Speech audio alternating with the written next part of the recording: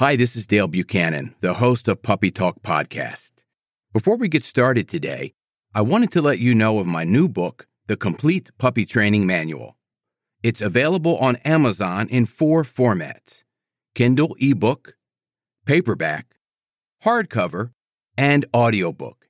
You can find it on Amazon right now. It's called The Complete Puppy Training Manual, and I will put a link in the show notes of this episode. I'm Dale Buchanan, and this is Puppy Talk, the podcast that offers free advice and tips for raising a happy, healthy, and obedient puppy.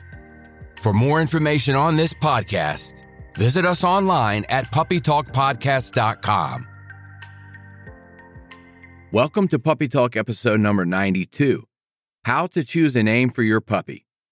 Naming a new puppy is fun, but while there's nothing wrong with choosing a name that's a little bit silly, you should be practical and thoughtful. The name you choose should be one you'll be using every day for a lifetime. Selecting a great name makes training easier and helps your dog settle into the family.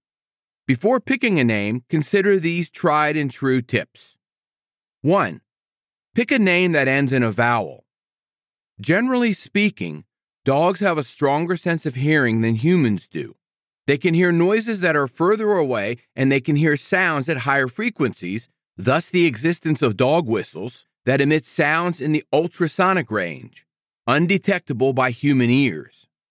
While canine ears have no trouble hearing us, comprehending our words is a different matter.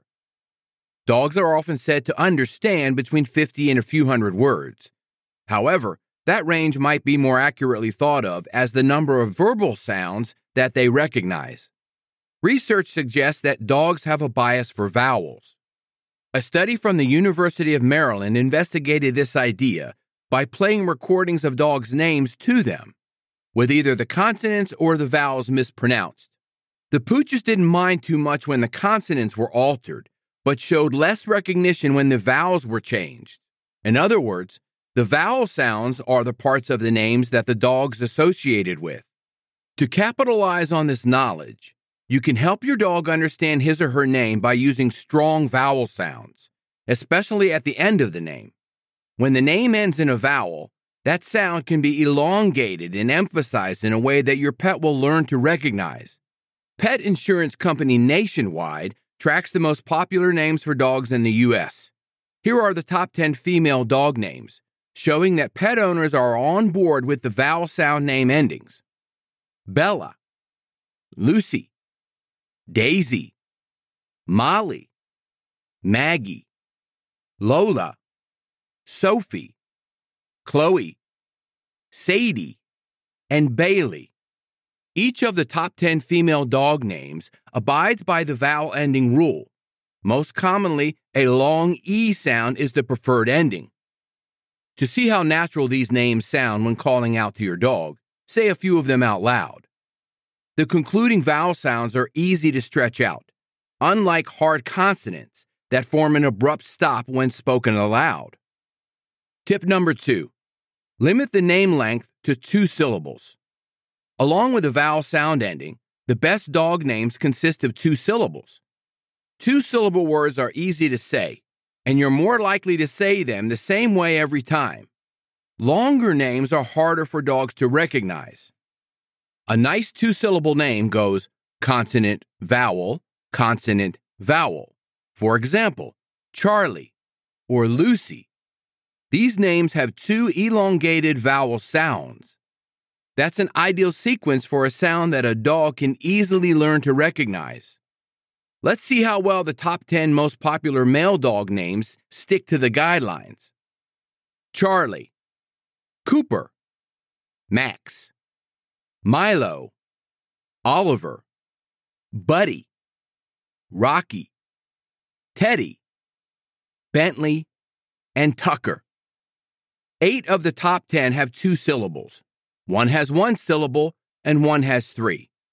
Meanwhile, male dog owners are a bit less in tune with the vowel sound endings, with Cooper, Max, Oliver, and Tucker all straying from that suggestion. Names like Charlie, Milo, Buddy, and Rocky are all excellent choices for names that a dog will quickly learn to recognize. Additional considerations for naming your puppy. 1. Avoid names that could be confused with common commands, such as mo and no. 2. Avoid names that are extra silly or vulgar. Remember, you'll be saying this name in public and might need to shout it out through the neighborhood if your pup slips out of a leash. 3. Pick a name that you can use as is. While people often have full and shortened versions of their names, such as Catherine and Katie, your dog will fare best with a single version that's used consistently. Thoughtfully choosing a dog name that your dog can recognize provides a great boost to training, helping your new pet to quickly feel like part of the family. I hope you enjoyed the information in this podcast. If you have any questions, feel free to contact me through my website, puppytalkpodcast.com. Have a great day. This is Dale Buchanan, host of Puppy Talk Podcast. I have an announcement of a new book that I just published called Potty Training Your Puppy.